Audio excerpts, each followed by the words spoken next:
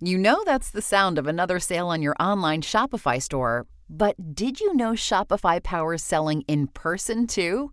That's right. Shopify is the sound of selling everywhere. Online, in-store, on social media, and beyond.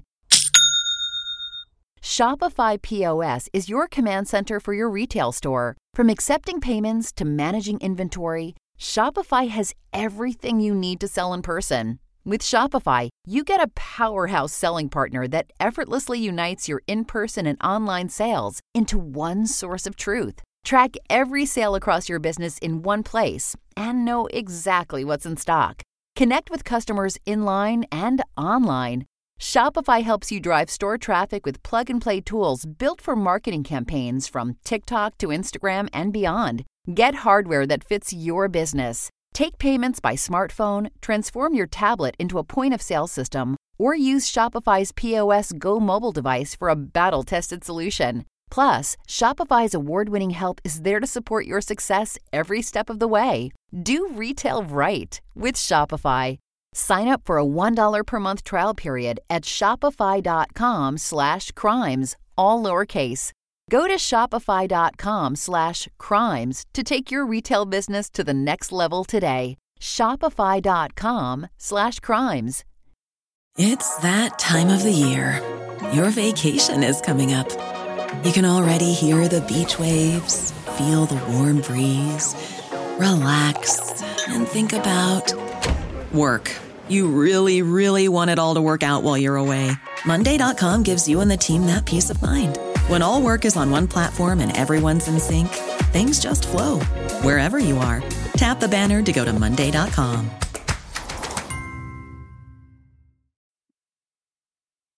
Voices for Justice is a podcast that uses adult language and discusses sensitive and potentially triggering topics, including violence, abuse, and murder. This podcast may not be appropriate for younger audiences. All parties are innocent until proven guilty in a court of law. Some names have been changed or omitted per their request or for safety purposes. Listener discretion is advised. My name is Sarah Turney, and this is Voices for Justice. Today, I'm talking with survivor Kimberly Corban.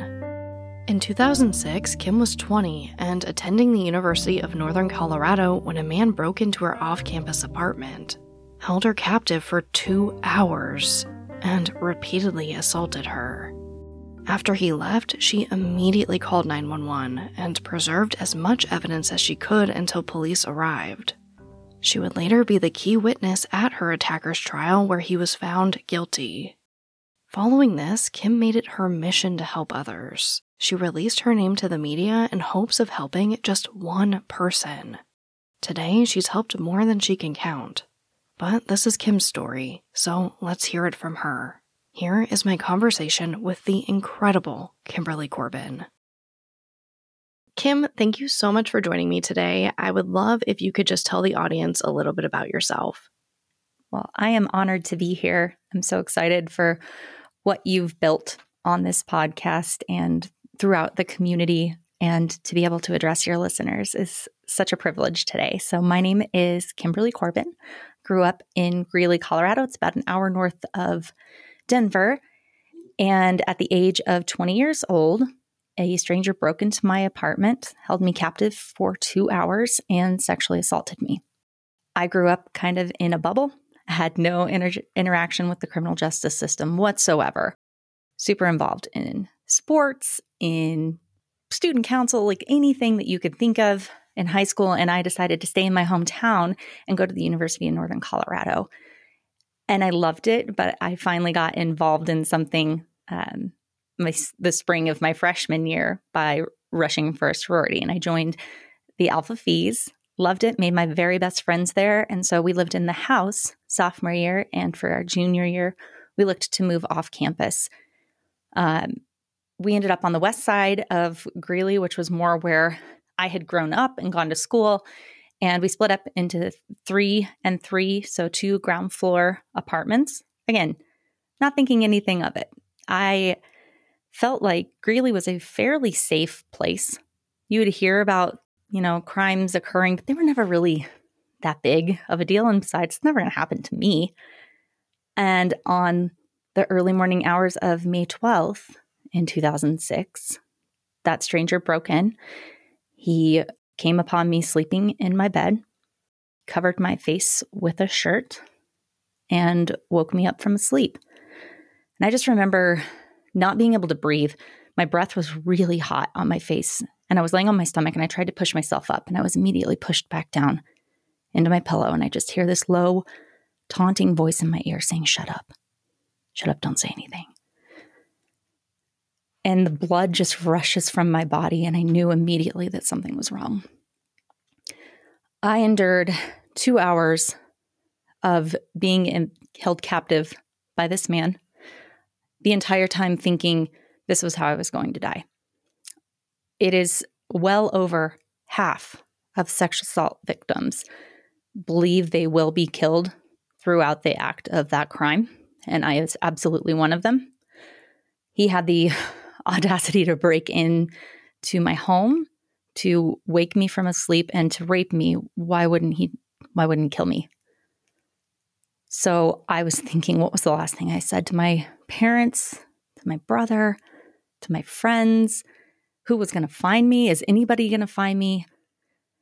And I had like this almost out-of-body experience where I am watching what's happening from above. And I always thought that I would be able to scream, fight back, all the things that, you're taught to do, but I couldn't. I didn't have my sense of sight. I didn't know where my other roommates were. And that being the case, I froze. And, early on, I would say I allowed the assault to happen. That's not at all what it was. I froze in a trauma response, and he carried out the actions of this assault. Now, he kept my face covered most of the time. There were 2 times where I lied and told him that I was claustrophobic, and he moved it just enough that I was able to see from about mid-bridge of his nose up to about mid-calf down. And as all of these things are happening, I knew at that moment, no kidding, I wasn't going to get revenge by sitting here. It was going to be in court. So I am being actively assaulted, thinking about seeing him in a courtroom. Now, I couldn't figure out who it was. It seemed like a stranger, but he knew a lot about me, about my roommates, about my boyfriend, where I worked. And so I'm thinking, okay, this is obviously someone who knows us in some capacity. And once he completed his assault, I took a different tact and started talking to him. And he just kept talking. And so I'm watching the sun rise through my blinds, about a 2-inch crack. And that's how I was able to judge the amount of time that had passed. But I had to be careful not to raise my voice, and I couldn't ask too intrusive of questions or he would get really upset. But I kept him talking, and I'm just logging every single piece of information away as much as I can. Because again, I know exactly what I'm going to do when this is done, but I have to make him think that, oh my gosh, I'm so embarrassed. My family's coming in for my brother's graduation in a couple of weeks. This would just crush them. I'm not going to tell anyone. I feel so much shame. My boyfriend would break up with me. Anything that I could think of to pacify him, if nothing else. When he decided he was going to leave, he told me that this was going to ruin his day. He felt really bad, but he was going to come back for me. That he's going to find me again and do something for me. And then I would know that it's him. And then he asked for a drink of water. Knowing that I had just meticulously cleaned the night before, I told him the wrong cabinet to go to in the kitchen, hoping that maybe he'd leave fingerprints. He got up off of my bed, kind of stood there for a second, and then sat on the side again. He leaned down, kissed the top of my head, and left. And I hear the cup in the sink and the water on, and then the front door open and close. And it was at that moment, at 6:56 in the morning, that I feel like everything just changed. I immediately called 911. My cell phone had been sitting on my bookcase headboard right above where I had been assaulted. I'm watching out the blinds, hoping he might run by and I'll get another glance of him. But as all of this is happening, I'm getting up to make sure he's not still in the apartment. I run to the front door, bolt the lock with just using the edge of my acrylic fingernails so that if there were fingerprints, I'm not disturbing him. I had run along the side of the carpeting because it had just been cleaned and his foot impressions were still on the carpet. All the way across the hall into my roommate's room where she had been sleeping the entire time. And you can hear on my 911 call me screaming, "What's our address? What's our address?" Because I'm giving the cross streets, but I can't remember. We've only been in this apartment for a week. And so my roommate and I, that she was actually home during the entire assault. And because it was quiet, because I couldn't scream and fight back, she didn't hear anything until those cupboard doors were opening and closing. And we finally got a piece of mail, read off what our correct address was. And law enforcement was there within 90 seconds. But from the time that I made that first phone call to when they actually arrived, it had been 16 minutes because our phones kept dropping the call and we were confusing addresses. And by then he was long gone.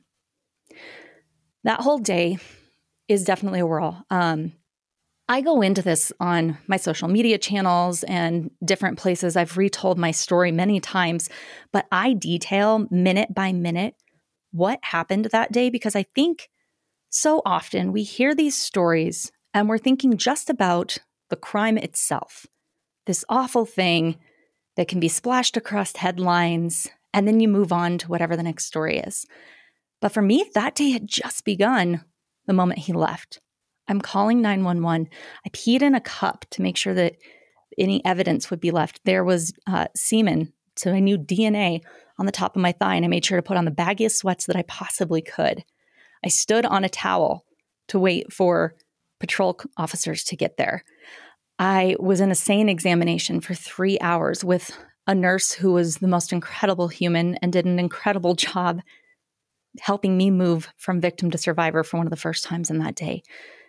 But there's all these things that lasted from that 6:56 morning call to when I finally was able to finish my interview at the police station and go home with my parents to my bed and my room that I had lived in since kindergarten and fall asleep. And it had been over 12 hours since that call was made. That's the part we don't hear about often, but is entirely traumatic, not just for me, but all of those secondary victims. My parents, my brother, my roommates, my boyfriend, the girls in the other apartment, everyone that's starting to hear about what happened, that's coming in and giving their fingerprints and their buccal swabs and any statements that they can think of who this could possibly be. All of those people are experiencing vicarious trauma alongside me. You have my two roommates that I lived with are immediately victims of burglary. But we don't think about that because it's the lesser crime. Well, somebody was sexually assaulted in the apartment, so the burglary isn't as big of a deal, right? But their safety was violated too. And I make a big point of that day because it is so important for people to understand that those wheels that are set in motion are entirely traumatic, regardless of whether or not you report. That first day is really a jumping point for everything that happened therein, which I can come back to. This episode of Voices for Justice is sponsored by June's Journey. If you're looking for your next mobile game to get lost in, I absolutely recommend June's Journey. If you haven't heard of June's Journey, it's a hidden object puzzle game. You play as June Parker, and you're on a quest to solve your sister's murder. You get to gather the clues and decipher them, all while immersing yourself in some pretty cool gameplay. And of course, you can customize your gameplay experience with a lot of in-game features and options. One of my favorite parts is decorating my very own luxurious island estate. I kind of bounce between finding the clues and going back and just having fun decorating. And I love a good challenge. Outside of finding the clues, you can also join a detective club. You can even play in a detective league to put your skills to the test. So whether you're just trying to solve the mystery, you want to do some decorating, or you want to play with other players, June's Journey really does have it all. Escape into a world of mystery. Download June's Journey for free today on iOS and Android. Ryan Reynolds here from Mint Mobile. With the price of just about everything going up during inflation, we thought we'd bring our prices down. So to help us, we brought in a reverse auctioneer, which is apparently a thing. Mint Mobile Unlimited Premium Wireless. How to get 30, 30, bit to get 30, bit to get 20, 20, 20, bit to get 20, 20, bit to get 15, 15, 15, 15, just $15 a month? Sold! Give it a try at mintmobile.com/switch. $45 up front for 3 months plus taxes and fees. Promo rate for new customers for limited time. Unlimited more than 40 gigabytes per month slows. Full terms at mintmobile.com. No, I mean, I think it's incredibly important. I think unless you go through it or know someone who did, it's really hard to know kind of what the next steps are. I think, especially just as a woman, you just Oh, get yeah. afraid to report and you get nervous and you don't know what's going to happen. And you see things on TV and you think, is this going to be an even more awful experience? What's the Right. lesser of two evils? But I mean, I'm just astounded by your story. I mean, when I listened to that 911 call, I immediately was in tears. You could just hear the fear and you whispering, and it's just, I mean, you had such a good, I mean, and I don't want to like blame anybody for not doing what you did, but your reaction to it was just so calculated, if you will. You were like, this is exactly how I'm going to get, my justice. And you went forward with it. And I think it's just absolutely astounding and amazing. And I could sit here all day and tell you how you're incredible. But I know that that's not the end of this story, of course. Right. Well, and I think the big point to point out here is that I didn't know that that was going to be my reaction. And frankly, it's not normal. I mean, normal in a sense of what you see on TV or what most people would go through in a traumatic response. But for me, it was like some switch was flipped in my brain where all these years of competing in sports and just I need to execute on XYZ and get these things done sort of kicked into gear. And by nature, I'll take care of other people before myself. And so it made it easier to I have this goal in mind where I need to get all of the information out and to authorities. Like I know that much, at least. I've seen that much SVU or Law and Order or whatever it might be to know that I have to do that. I need to get them the information. I need to get all of the evidence because I knew that my body was a walking crime scene. I need to make sure that that's all processed. And I need to make sure that I can mitigate the trauma to my family as much as possible. That's where my mind was. And so I really wasn't focusing on myself or my fears or what my body was going through. And in the small moments during that day that I did focus on it, it was like I could feel it slipping. And if I give into it and really feel those feelings, I knew that I was going to lose my drive, my motivation to continue to get all that information out. There was a moment after I had given my interview in an audio video recorded room at the police station, and I went into the bathroom with my mom. I didn't want to be alone, obviously. And I went in and used the restroom, and I came out and I'm washing my hands, and I look up into the mirror, and it's the same reflection that I've seen for 20 years. And yet somehow it was different. And I started crying and pushed my back up against the tiles in that government building. And I'm crying to my mom as I slouched down on the floor and just saying, Mommy, I don't want to be this girl. You know what that girl is. You know what a victim is. You have this stereotype in your mind of what victims are. And then suddenly you're on yourself and you never thought you'd be there. And I didn't want to be that girl. But I was. And learning how to take back that power and how to find myself again and be an even better version is not something that happened in the weeks, the year, the moments afterwards. It took many, many years to feel like I'm finally at a place where I would be able to pick that girl up off of that tile floor and help make her whole again. But it wasn't instantaneous. Yeah, wow. You're such a powerful speaker, Kim. I can't even. When you say things, I get chills and I want to cry at almost everything you say. I swear. It's just it is. I mean, your life changes in an instant when these things happen, and it's like suddenly you are a completely different person. But like you said, you went through the process and you really did pick yourself back up. And, I've seen it. I've known you for a while now, I think just about over a year, certainly not your whole life. But, it's been incredible to see you, advocate as a survivor and talk about, that transition from feeling like a victim to feeling like a survivor. And I know that, you've talked a lot about how the justice system helped you do that and about how lucky you were that this guy was even prosecuted. So I would love to dive into that. Well, and let's talk about the statistics here, because I feel like not representing those accurately would be a big disservice to all the different populations. in case it wasn't abundantly clear, I am a middle-class white woman, middle income, educated, like all of the privileges besides being a dude. And I was believed every single step of the way. And I am incredibly thankful for that.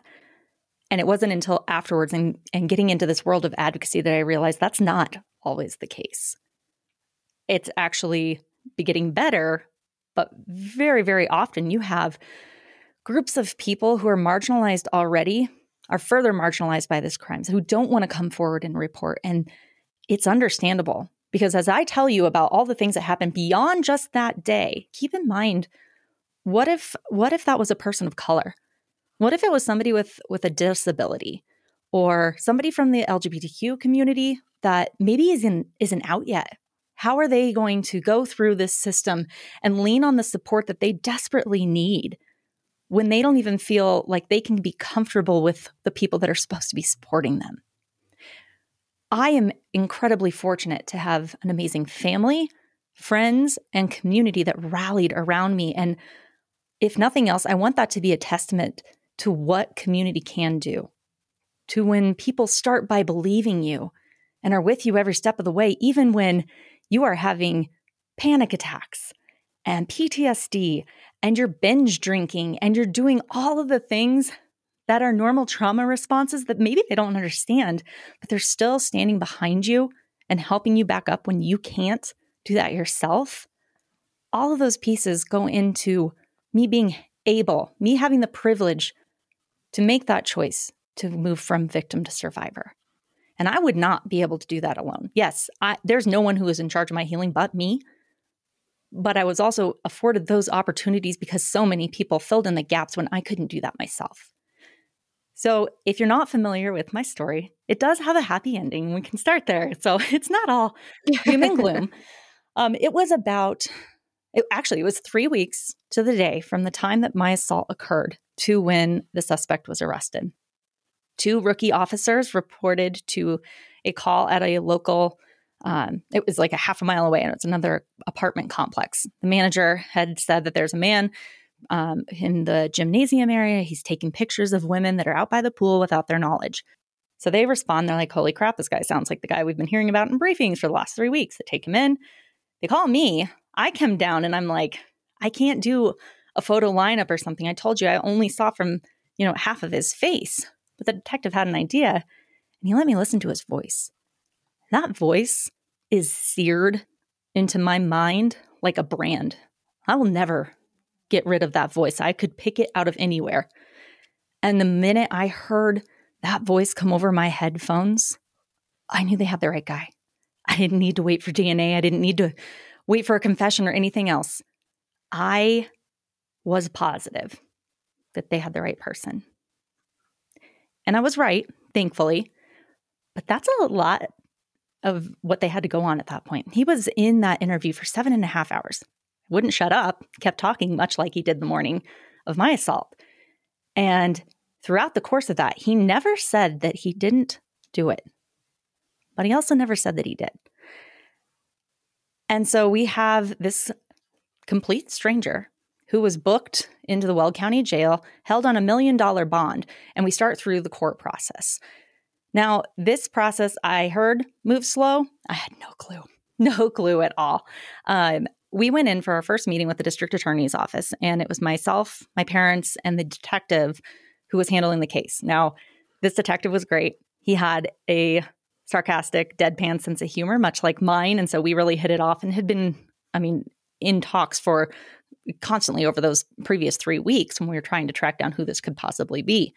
So we go in, and it's more of like I want to say a rapport building meeting, but they lay out what you're going to do. What are the terms used? What does this criminal justice system actually look like? I don't remember most of that meeting, frankly. My mom took a notebook. She took really diligent notes. My dad would ask a few questions, but I was checked out. I have no idea. But there came a point where the chief deputy DA brings up the idea of like, okay, some cases then go to a plea agreement. And that thought like went into my ears and rocked my core. And as he would say, I looked up and shot lasers and fire and brimstone through him. And I said, absolutely not.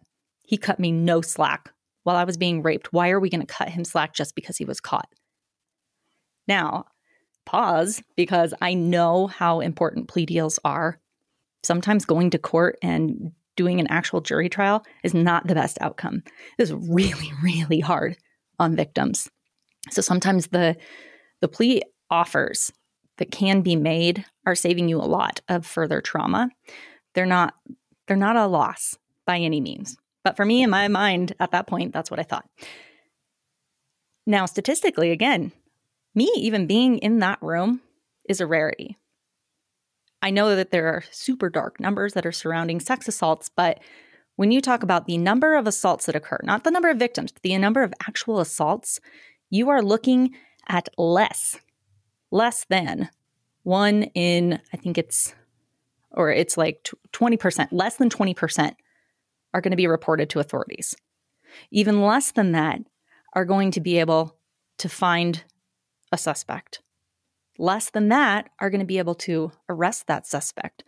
And even less are going to be able to bring that case to a prosecutor and have them file charges. Now, remember again, he didn't confess. I have a voice identification, and I also identified him based off of his shoes. But that was it at that point. And the DAs had to take a chance on those positive identifications and the groundwork that the police department had laid and the things that they had found at his house, one of which being a picture of him without bottoms on, and his face is covered by a black shirt while he is masturbating in the same fashion that he assaulted me. So we have all these circumstantial things, but they had to take a chance. And then really, they started by believing me and filed that case, which does not happen nearly as often as we wish that it could for all of the tons and tons of assaults that take place. That criminal justice process from there was full of continuances and hearings and dispos and like all kinds of words that I had never heard before. But here's the coolest thing that still gets talked about to this day. That first arraignment hearing, I knew that I needed to be there, and it's a date that I circled and read on my calendar, and it happened pretty quickly. I wasn't the only victim, right? There are more victims to this. My parents are going to be there to support me. My brother's going to come. My 2 roommates who are the burglary victims and their families. I was also part of a sorority, a very close-knit one. It's not like the huge SEC kind. No, this was a house of 60 girls, very close in a fairly small Greek community. And when we showed up to court that very first day, walking down the tile floor, you have girls in 2- and 3-inch stilettos that it sounded like thunder. And that courtroom was standing room only every single time. Not just that time, every single time. And it made it so that I not only felt supported, but the look of support from the community to hold this man accountable because he was picking out his next victim was overwhelming. And that is something that stuck out to the judge and eventually caught the media's attention as well. Small break of what I'm going through in the court process. Let's talk about mental health. Ding! Sponsored by. Right. I mean, it's an important subject, especially when you're going through the court process and dealing with it all. So absolutely, I would love to. So we were in a time in 2006 where mental health was not openly discussed. Therapy was either for rich people or crazy people, or both. And that was the extent of it. We had headlines and pictures of paparazzi shots of Britney Spears shaving her head and going after paparazzi with an umbrella. When actually behind the scenes, you're experiencing a mental health crisis play out on a very large stage, right? But we didn't have those conversations. Well, here I am, 20. I've taken Advil in my life. I've never been to therapy. I don't do feelings. Oh no, I'm feeling. And so I find myself in a therapist's office in that very first week that thankfully took victims' compensation. And I sat on that couch for 3 months and I'm like, I'm fine. I'm fine. I don't know why it's coming out all squeaky. I'm fine. And it took that long to break through and be like, okay, well, maybe I'm having some problems with my boyfriend, and kind of dipping your toe in the water to talk about it. And something I constantly see, therapy is not for everyone. Group therapy, not at all something that I found helpful. But I did like different types of individual therapy. It's finding the pair of shoes that fit. They could look really good on somebody else, but until you find some that are comfortable that you can walk on and feel good to you, it's not going to work. So this therapist was a perfect example of shoes that didn't fit. I'm trying to do talk therapy and work through this, but meanwhile, I'm experiencing extreme PTSD, which morphed into depression, which morphed into having, these panic attacks at the drop of a hat. And then come April, so of the following year, my panic attacks progressed into something called psychogenic non-epileptic seizures related to PTSD. These are not epileptic seizures in the sense that, you would see somebody who has the possibility of swallowing their tongue, but they do manifest in a way that looks like seizures. My brain is so overloaded with trauma, it shuts down, and my body experiences the assault again because I'm not allowing myself to feel and process the extreme trauma that my body's harboring. And therefore, it's going to act it out on its own. And I'm not going to get to pick the space in which I do that. It would be 3 to 10 of them a day. They could last anywhere from 3 minutes to 3 hours. I had to drop out of school again. I had to go live at my parents' house, sleep in between them like the 5-year-old that's scared of the monster under her bed. And all of my independence was taken away again. It was extremely difficult to have that coupled with the fact that we've got a jury trial coming up. And melding those two together, I'm sitting there one night looking at the chipped polish on my toenails because I can't even bend down to paint them. And I'm thinking, why did this have to happen to me? Why me? And it wasn't in a pity type of way. It was, I don't see a purpose in this. And that was when I shifted my mindset and I thought, okay, if I can help just one person not have to experience what I did, that this is going to be worth it. And I started going to a different therapist. I started using EMDR, which for those of you who are not familiar, I love it. And I have a resources page on my website where I list out these things. But if you can find a therapist who is also certified in eye movement desensitization and reprocessing, it can be extremely helpful for trauma victims, especially when you don't have the words to put with it yet. All of those things combined, I also started working with the DA's office community relations director, and she put me in touch with our hometown reporter that covered crimes in courts. Her name was Rebecca. She was wonderful, and she sat with me multiple times prior to trial to get my side of the story. It wasn't just the black and white facts that are on an affidavit or that are splashed across a paper, because every time I was covered in the paper, I was used to being the volleyball, track, soccer, basketball star that, oh, I got my picture on the front page of the sports section. Yay. Like, here's my track results. Awesome. Clip those papers out. Well, now it's college woman, victim. Here's all the things about this guy. And it felt devoid of any humanity. And so sitting there and working with her and talking through what I had experienced was not only cathartic for me, but I was doing it with a purpose. I didn't care if people remembered my name or my face. I wanted them to remember my story.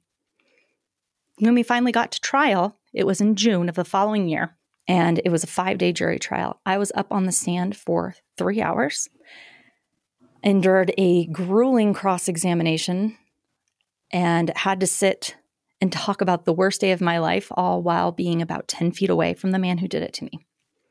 He was a total stranger. He was a 4.0 criminal justice major at our neighboring college. He did not have a criminal record to that point.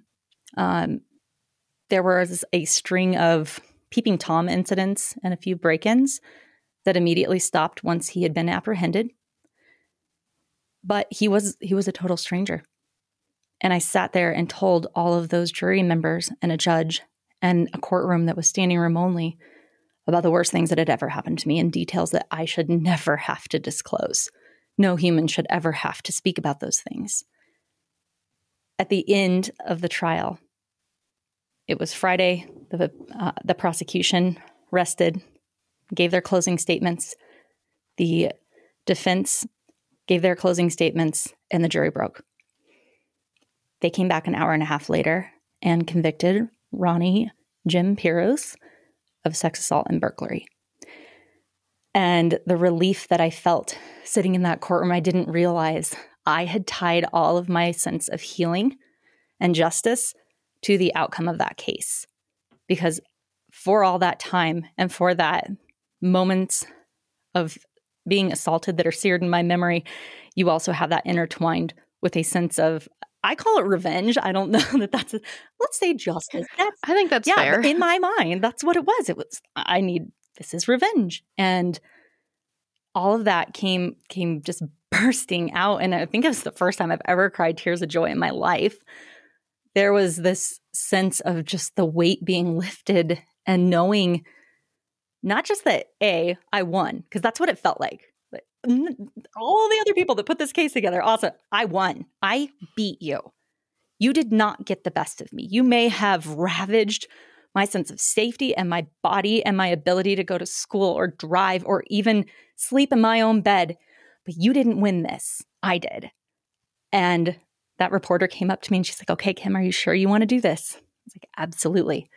And so the next day, the paper had a front page article with my story and the impacts that it had on this community that I loved and grew up in, and being able to represent not just myself, but everyone else that this impacted was such a rewarding experience. They ran another op-ed on that Wednesday, and that's really how my, I don't even want to call it a career, but just my life as an outspoken victim started. I spoke in college classrooms that I also attended for school. I trained the peer advocates at our university women's center. I spoke at different prosecutor conferences and victims' compensation on the things that had just happened and how they were helpful or what they might be able to change. And it really got me thinking more about, okay, there's different policies, I guess, that could change. But overall, the outcome of what happened to me happens in less than 2.3% of all cases. The fact that he is convicted and sitting in a jail cell is such a rarity. And even with my slam dunk of a case, it was still up in the air because it isn't necessarily the laws, it's the jury pool. Oh, yeah. We have a jury pool which is indicative of a culture that is not ready to address sex assault, that is not ready to talk about the absolute depravity that people in our room, in our space, they share spaces with us. We could pass them at a gas station or in a restaurant, and we cannot wrap our minds around the fact that they could do horrible, horrible things to another human. But even worse is we don't always believe those humans when they come forward and say, I was abused. This happened to me. I am forever changed because of this person's actions. And because we don't want to think that it could happen to us, we say, are you sure? Are you sure that's what happened? Well, why were you there? Because that's something that I could control, right? I can say, well, I would never be at a party. I would never take that drink from somebody. So I'm safe from what happened to her. But we're not. I was the epitome of the person that it'll never happen to me. And it did. And the minute that we start to embrace the fact that this does happen with more frequency than we will ever be comfortable with, but that it could happen to us too, we can start to shift that narrative and that belief to be in favor of the victims and survivors who do come forward, regardless of how long it takes, regardless of the circumstances, regardless of if they started a sexual encounter consenting and halfway through chose not to. We can still say, then it wasn't your choice. The minute you revoke consent, it becomes a crime. And while outwardly it can look like something that we consent to, that we do, that we enjoy, it's not without that vital piece. And consent goes far beyond a bedroom or a crime even. It's present in our everyday lives, and that is the way that we need to live our lives as well. Do we have permission, consent from the people around us that we are impacting? Oh, absolutely. Well, and I just want to take a small step back to the jury pool and the trial, because what I'm slowly learning that was, I mean, and I'm probably naive, but it was a big shock to me to realize that, part of the defense team, part of their job is really to discredit victims, victims in the Oh, state of the totally. law, right? Because in a court case, you're listed as a victim. I'm listed as a victim in my sister's case. I imagine you were also listed as a victim. And I think that's what's so hard for me to wrap my head around too, is you go into court and you're like, okay, we got the arrest, justice is going to prevail. It's all about the truth and evidence and, whatever else now. But victims just get, shredded to pieces in court. Right. They will attack the smallest thing about you and just try to discredit everything. So I would love to know how you dealt with that, because I know that does deter so many people from coming forward. They would rather just not go through the trial because it's so painful. And I don't want to sit here and say that it's not painful. Of course, I haven't Oh, it totally gone to is. trial yet, but already it's excruciating. So I can't even Right. imagine what it was like for you. The justice system is not set up for victims, even now. It wasn't in 2006 when I started this. It's not now.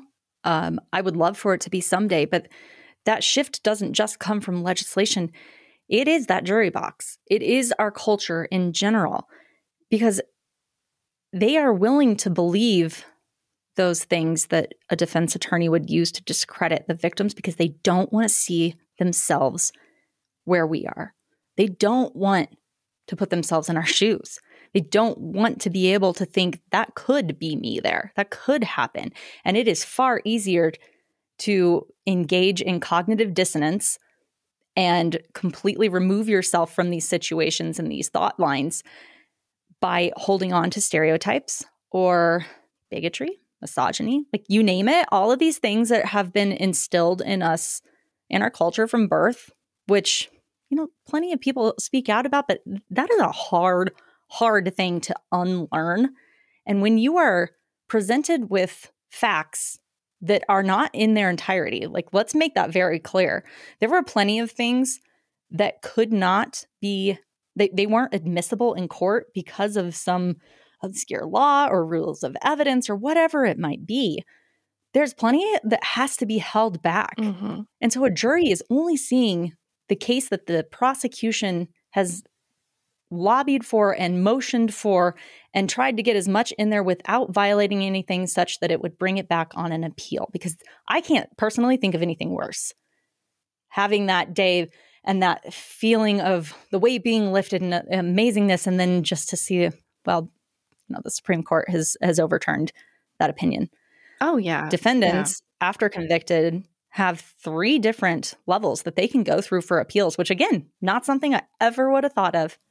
They had pre-sentencing investigations for sexually based crimes, and I know every state has some form of that. A lot of times, even on TV, if you think through this, you'll go straight to sentencing. You see that a lot in cases where there is homicide. But sometimes, especially in my case, the pre-sentencing investigation that happens between the time that he's convicted and when the judge brings him back to give him a sentence, where I was able as a victim to speak at that hearing about more the impact and not necessarily the facts of the case. They are doing all kinds of tests. The Sex Offender Management Board has a whole protocol that they go through. They are looking for all these different indicators of how they should classify him in prison and what is the likelihood that he will reoffend. Now, for my offender, super high. When I talked to some of the professionals that were involved in this, the likelihood of him not only escalating to being a serial rapist, but having those be serial-based homicides was very high. He would have progressed into sexually based homicides until either he was caught or killed. And the fact that, as far as I knew at that point, I was the first one that stopped him, I couldn't wrap my brain around it. Well, he didn't. Yeah. It was just me.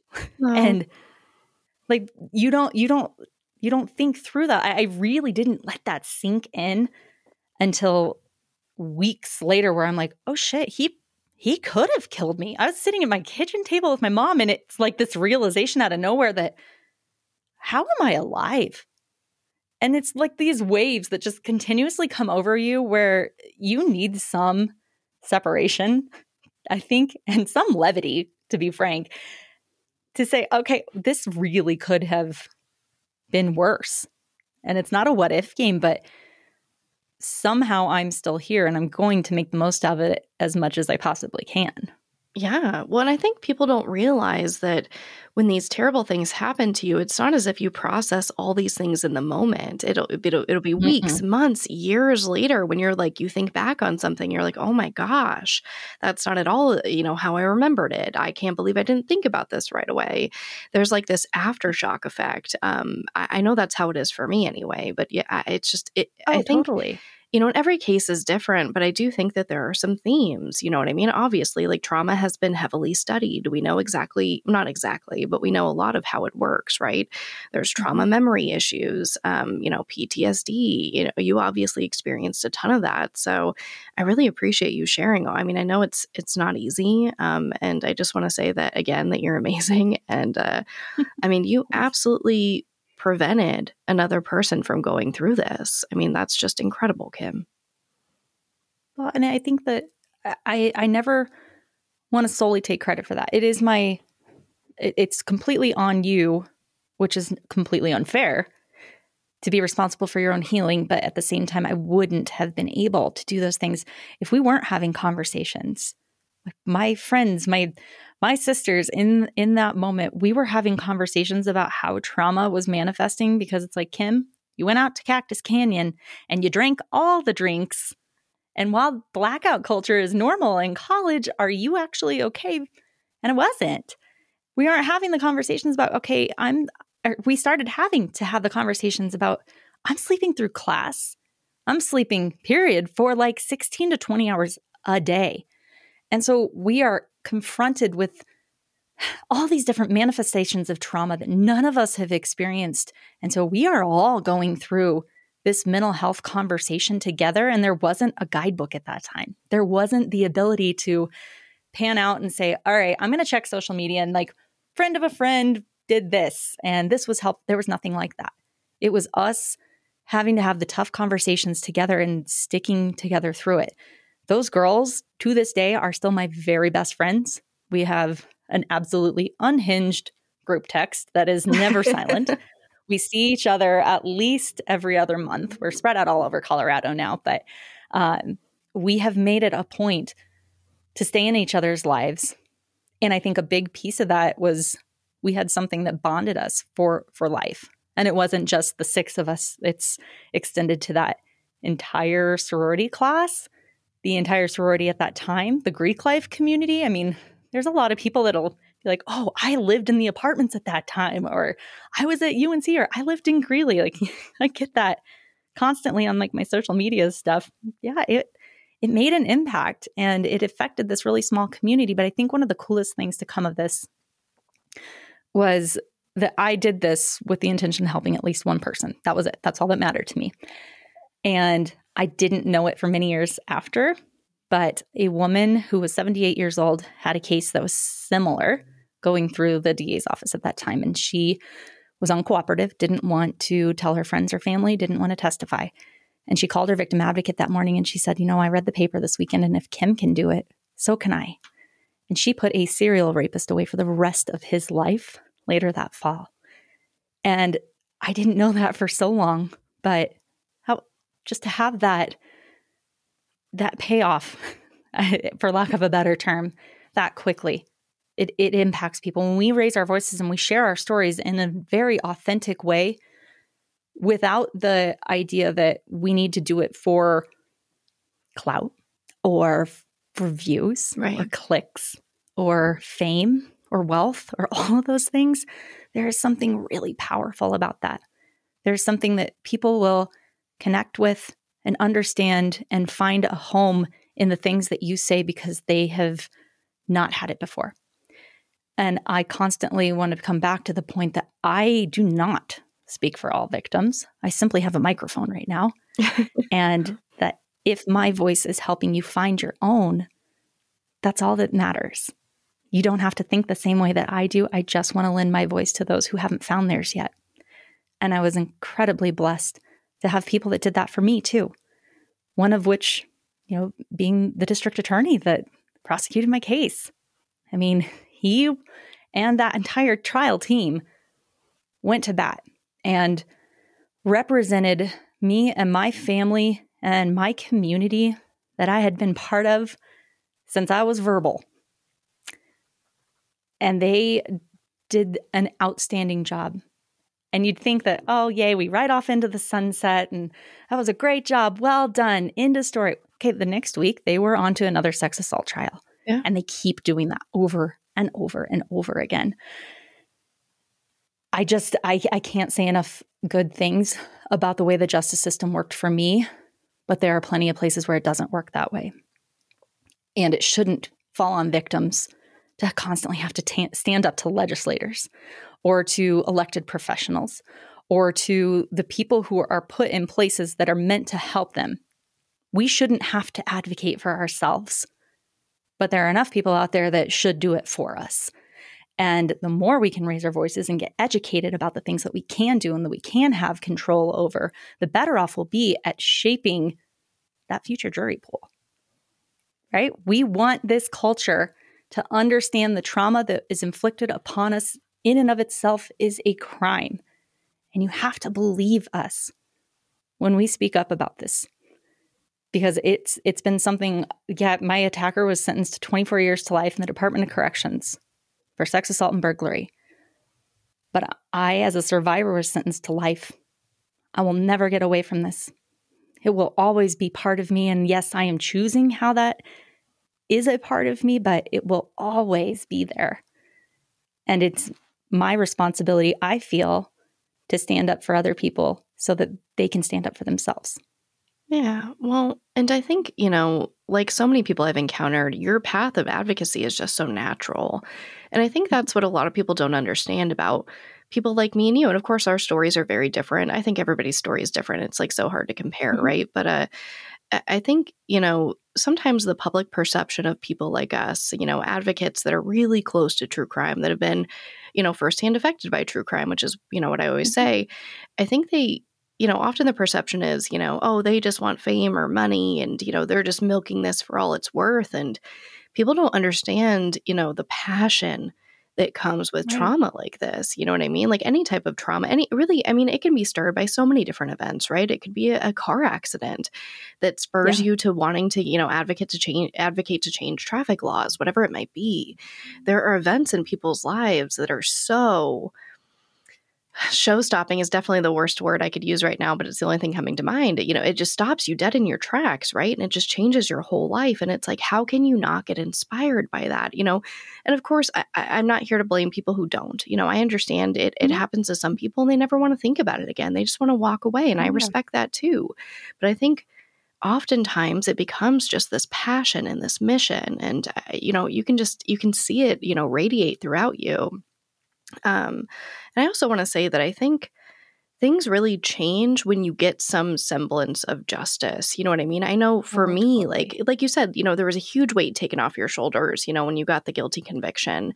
Like for me, when my dad was arrested, I felt the same way. It's like all of a sudden, again, your life has changed and you kind of see what can happen. It's not, it's like the fight changes. Does that make sense? Yeah.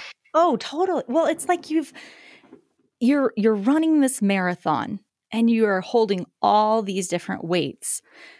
And suddenly someone comes up alongside of you at the same speed and offers to carry one. And it's one of the biggest ones. And yeah, you're still running. But suddenly you also feel like, all right, it's not just me doing this anymore. And somebody's going to help me and carry this piece that I cannot do myself for another step. Yeah. And it's changing because, it's still grueling. Still might puke at mile 16. I love your sports references. I'm so bad with sports, but I'm right there with you. No, I ran one marathon. Never again. Worst ever. Now you have all the sports analogies. You're fine. Oh, God. Yeah. And it's so funny because I'm a recovering athlete. I'm 100% not an athlete anymore, but I used to be. I play one on TV. Oh, that's too funny. But the mentality and the mindset is still very, very present. And that's just what works for me. For other people, it can be things centered around breath work or grounding exercises or meditation. Some people, it's completely centered in art. There are so many different expressions of how we learn, not only learn to overcome trauma or to deal with it, but to live with it. So many people, I always hear the get over it. Like, why didn't you just, okay, you're still talking about this? It's been 16 years. Like, why aren't you just over it? We don't get over it.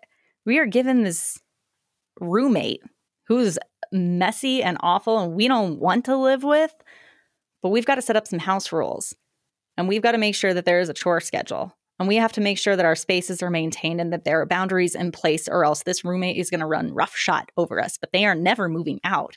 We have to decide, what do we need to live comfortably with it? Yeah. And so we don't just get over it. We learn to live with it.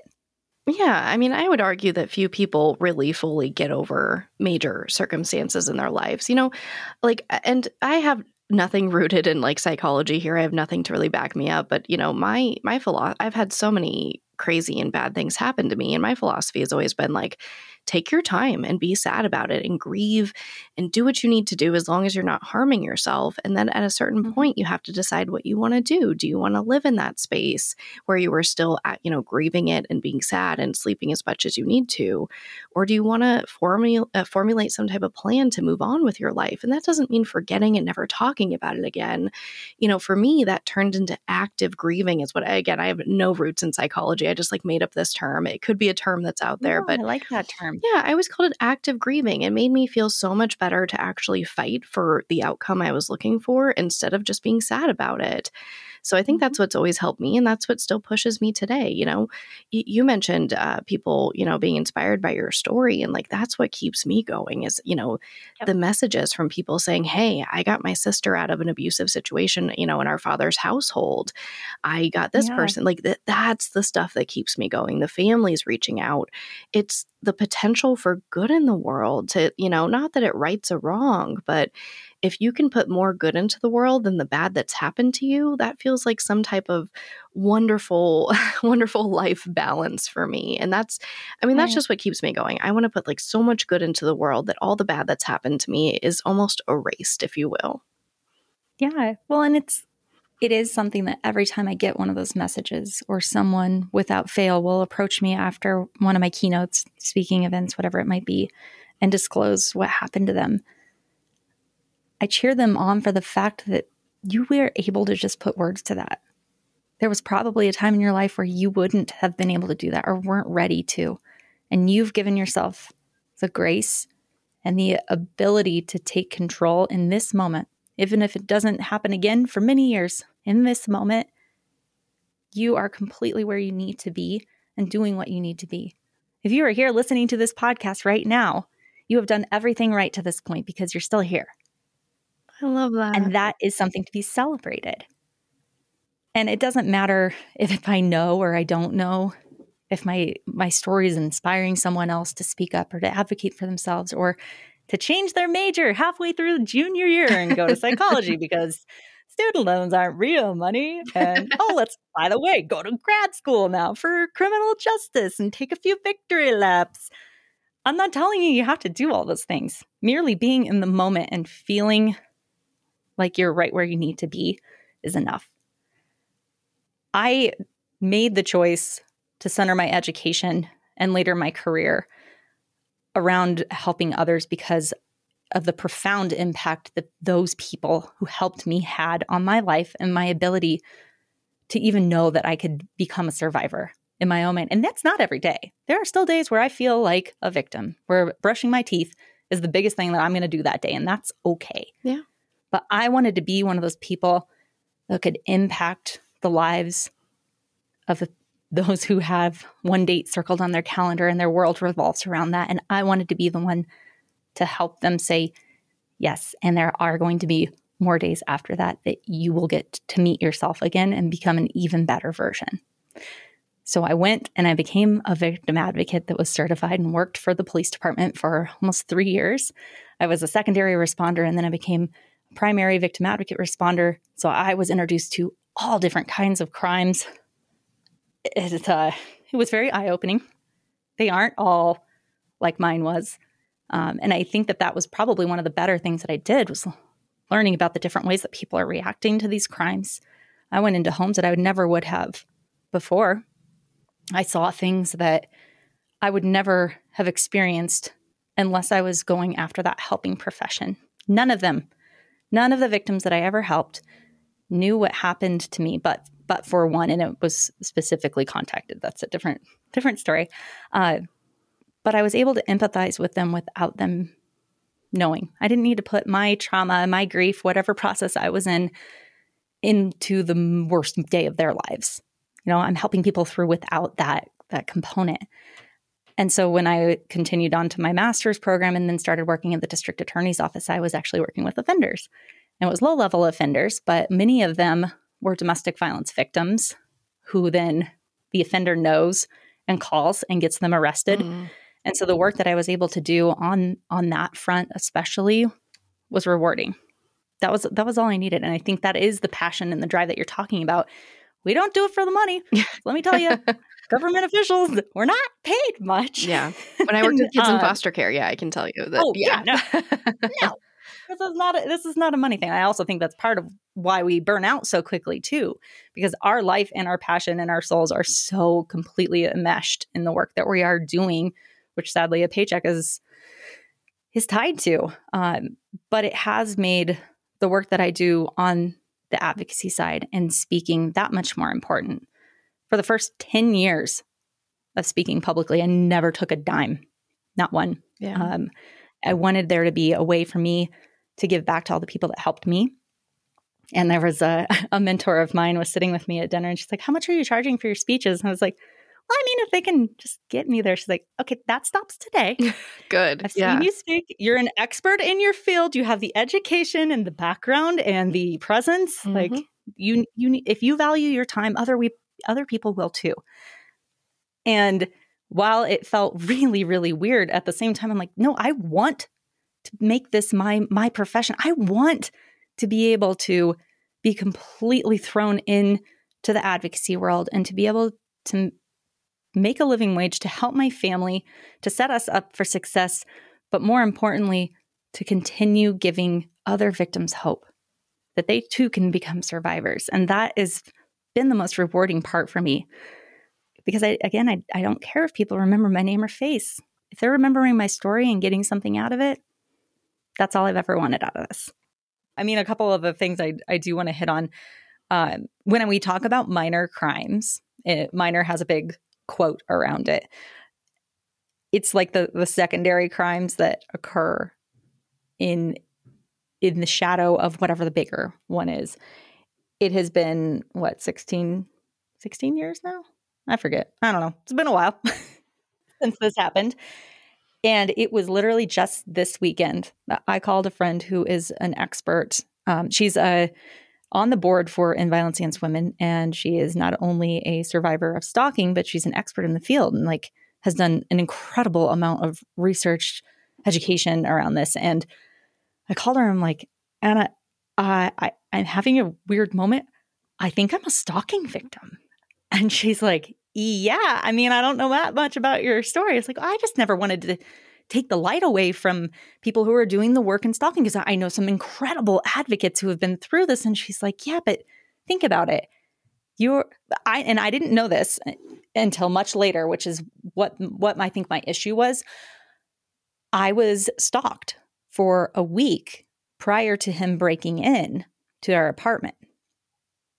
What if I would have known and called out that behavior? Would it have been taken seriously?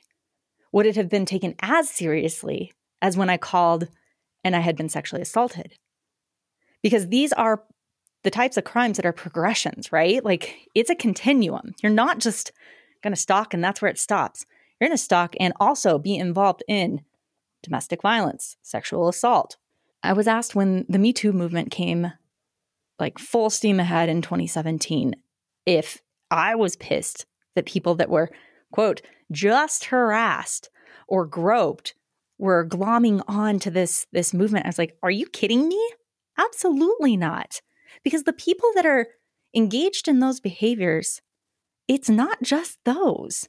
And yes, those women or those men are just as much of a victim as I am. Just because it's something different doesn't mean that it's not trauma that they're going to experience after the fact. If they are willing to call those behaviors out, if we're willing to talk about harassment or groping or, just the random creeper at a bar who gets told no when a girl doesn't want to dance with him, so he follows her home, stalks her for a week, breaks into her apartment, holds her captive for 2 hours, and rapes her. If we're addressing those behaviors that we deem minor or smaller first, we're going to get to a point where we are preventing the larger crimes from happening. It is a continuum. It all deserves our attention. And so when Anna was talking to me about stalking, I was like, I never thought about it because I didn't know that it was happening at the time, but it doesn't make it any less valid. So I would say for those people out there who don't think that they've been through a trauma with a capital T or a sex assault or, whatever it might be that you deem a, quote, big crime in your head, all those small ones still really, really matter. And you have to be willing to grant yourself grace and go through the same steps that, Sarah and I are, because that trauma is still going to live in your body, whether you acknowledge it or not. Another piece that I didn't hit on and I'd love to briefly talk about is that I was sentenced to life as a survivor. And I do mean that it is still ongoing because actually, I was supposed to have a parole hearing today for my offender.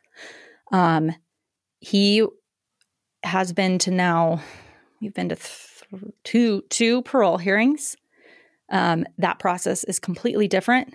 I have not been a huge fan, and it actually sparked me to start advocating for more change on a state level through our legislators and really bringing to light some of the things that are happening behind the scenes to lessen the impact on offenders. And victim voices just aren't there. We don't have that seat at the table because we shouldn't have to go down and give up our time and talk about these horrendous stories to have people listen to us.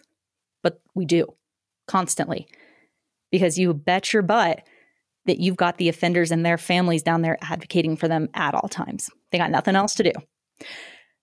And so finding out about some of these changes that were coming down the line, getting involved in that legislative process again, it can seem scary from the outside. Mm-hmm. But I would encourage you, if you have a heart for this, if you feel like the statute of limitations isn't fair, because quite frankly, there shouldn't be one, get involved.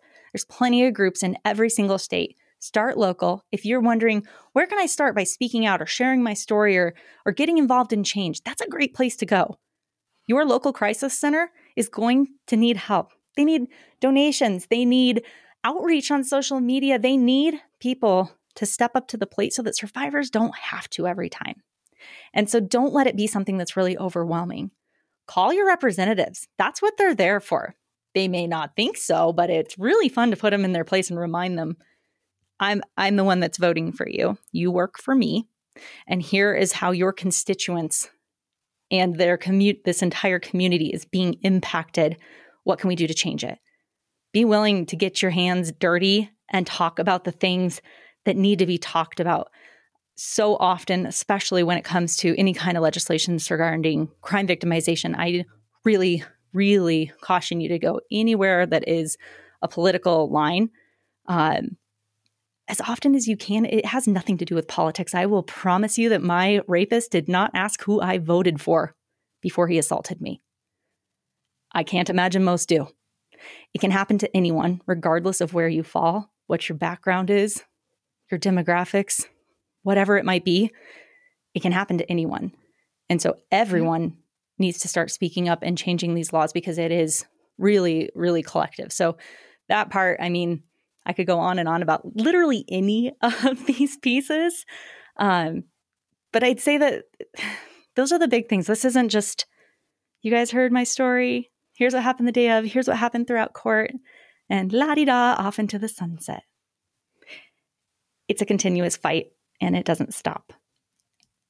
And the more support that we can have during that fight, the better, because it keeps our voices strong. I couldn't agree more. And I know that you want to end with a very strong call to action, or at least kind of near end. We still have a few things to talk about, so I'm going to keep it quick. But I did want to mention and you don't have to, but I it's hard for me to say I love any aspect of your story, but I know where you're going, and it's okay to say it. Thank you. You know exactly where I'm going. So, and I think the audience will really enjoy this part. You ended up kind of finding love throughout your this whole process. It's your story. I want you to tell it, but it's like the happiest ending for, obviously a really horrific situation. And I love it, and I would love if you told it. Yes. We always get the question about, is that ethical? It's like, yes, homies, 10 years later, it's fine. Don't worry about it. 10 years later, exactly. Oh my gosh. When I spoke about people being my voice before I had my own, one of those people was the Chief Deputy District Attorney. His name's Michael Rourke.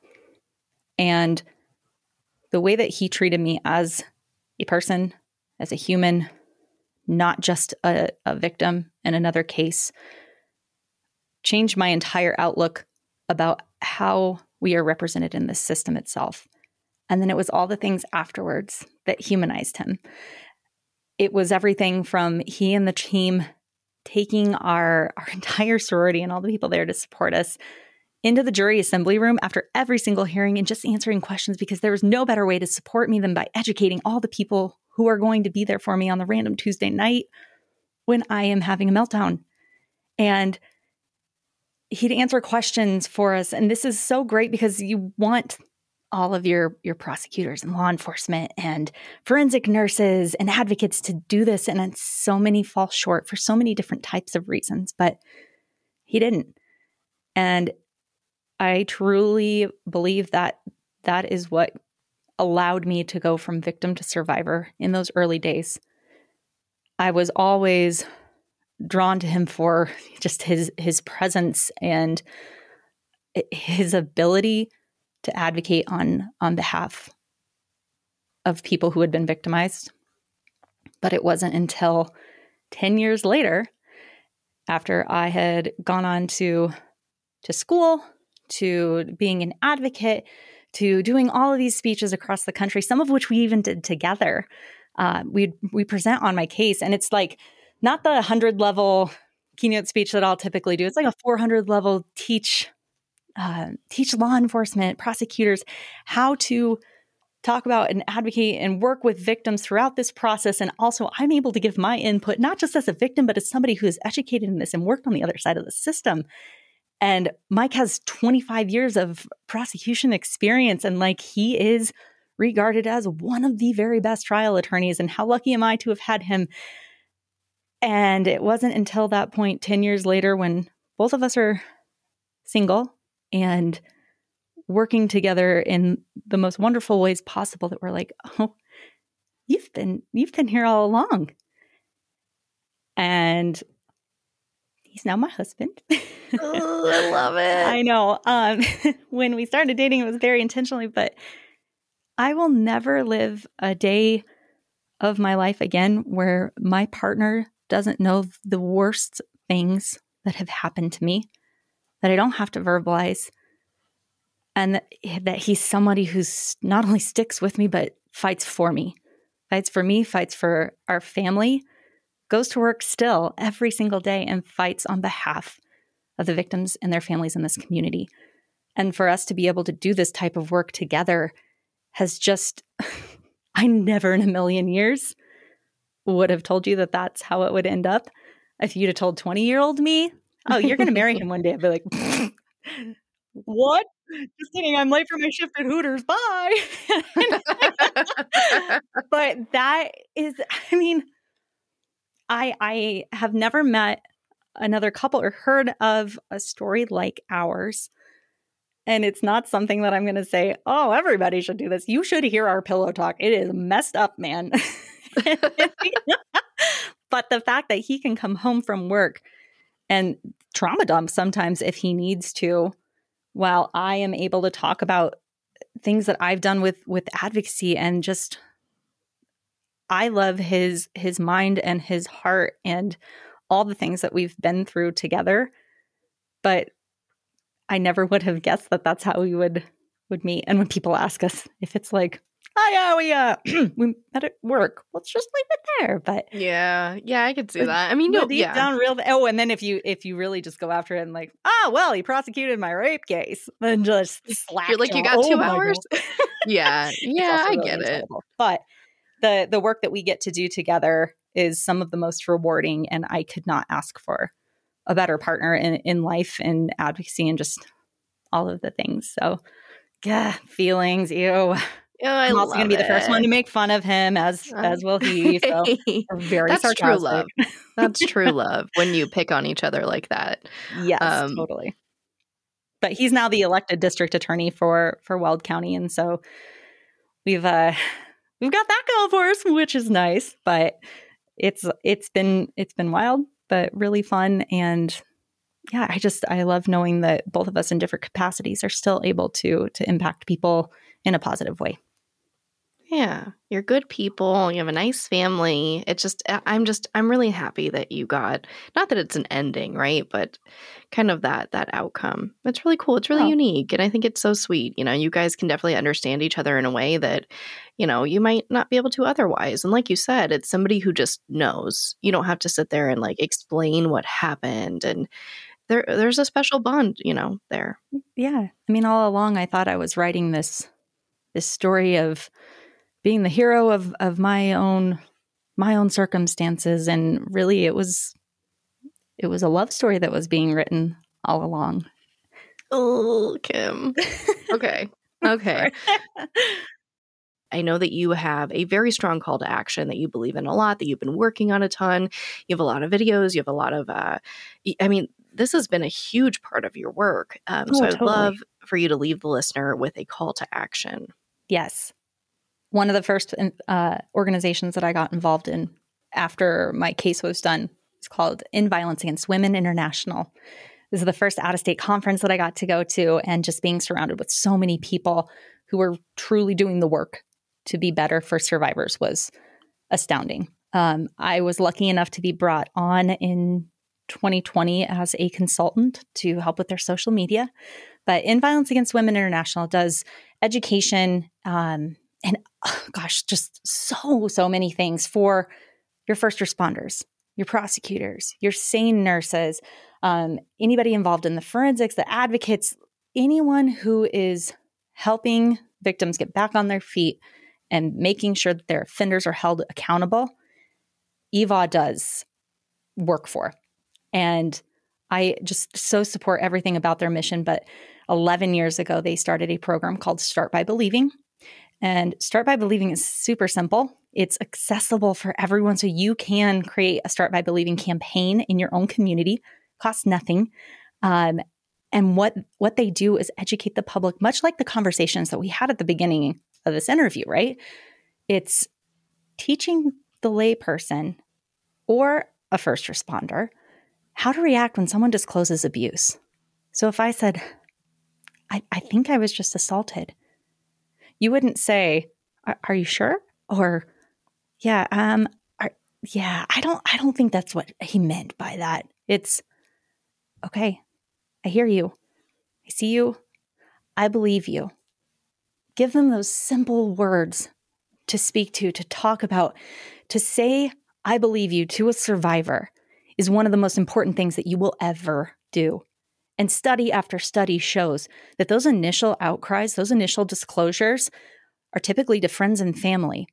And they statistically have a more negative impact than your first responders do.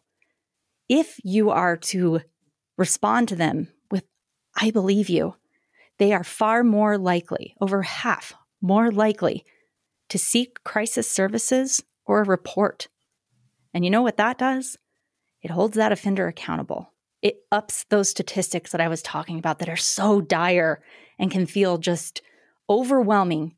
You are giving that survivor a shot at making sure that they aren't one of those statistics. that they are increasing that needle, and it's something that all of us can do, and it is so simple. And if you don't think that you know a survivor, I promise you're wrong. They may just not have told you. And so being able to be a part of that organization, to speak at those conferences now, I mean, that's actually, Mike and I do these presentations, right? We've been selected as the closing plenary session for EVAWI in Chicago this April. So 2023. Oh, congratulations. Highly suggest, if you're able, come to the conference. It is the coolest thing. I know people go to like true crime sort of stuff. Screw that. Go and listen to the actual experts on this stuff. It is fascinating, and there's so much to learn. It's open to the public, but there's so many things that you can get out of a conference like that. So Mike and I are really looking forward to doing that and to talking about what the impact was on me just being believed. Everything from there, it's rooted in being believed from the outset. Now, that's not asking you not to have questions or to be judge, jury, executioner. It's simply saying, I believe you. And then everything else will start falling in place. You'll get those people to their resources. And it's that simple. So there is their website. It's startbybelieving.org. Or you can go on EVAWI International. So they're linked. And I'll have that on all of my resources as well. And if you can go on and take the pledge, it would be awesome to have a huge showing of your listeners, I think. So the pledge is completely free. I pledge to believe when somebody discloses to me that they have been victimized. And it'll give you a spot to say where you heard about it. So I would love for your listeners to go on, take that pledge, and say Voices for Justice. Because that's where it starts. All those resources are completely free and listed on there. Explore the site, see what you can learn. It's an amazing program that is just born of that same passion and drive that you and I have talked about so much. And I am just honored to be a part of that organization in any capacity. Well, I love that. Yeah. And I would love this. So you guys go on the website, make the pledge, take a screenshot or something, send it or tag me and Kim on Instagram, tag both of us. Yes, and if you guys do that, I'll reach out and I'll say, I don't have a lot to give, right? But I'll send you guys some stickers. I'll send you some Voices for Justice stickers, some swag. But yeah, I love that. I would love for people to get involved. So you guys, please go on the website. Please check that out. Yeah, we've got all of the social media stuff for EVA and Start by Believing as well. So follow along there. You'll see my mug on there plenty because I'll do a lot of cross-posting and different outreach things for them. But they do incredible work all the time, all behind the scenes. And I would just love more organizations supported like that. Thank you so much for listening to my conversation with Kimberly Corban. If you love this episode or just want to hear directly from survivors themselves, I have some very exciting news for you. Kim has partnered with friend of the show, Kara Robinson Chamberlain, for a brand new podcast. It's called Survivor's Guide to True Crime. Kara and Kim interview various survivors from every walk of life to talk about trauma, healing, using dark humor to cope, and more. And the best part is, you guys, the trailer is available right now. So check out Survivor's Guide to True Crime wherever you get your podcasts. But as always, thank you, I love you, and I'll talk to you next time. Voices for Justice is hosted and produced by me, Sarah Turney, and is a Voices for Justice Media original. If you love what we do here, please don't forget to follow, rate, and review the show in your podcast player. It's an easy and free way to help us and help more people find these cases in need of justice. You can also support what we do here over on Patreon at patreon.com/voicesforjustice. And for even more content, as if you don't hear my voice enough, check out my other podcast, Disappearances, only on Spotify.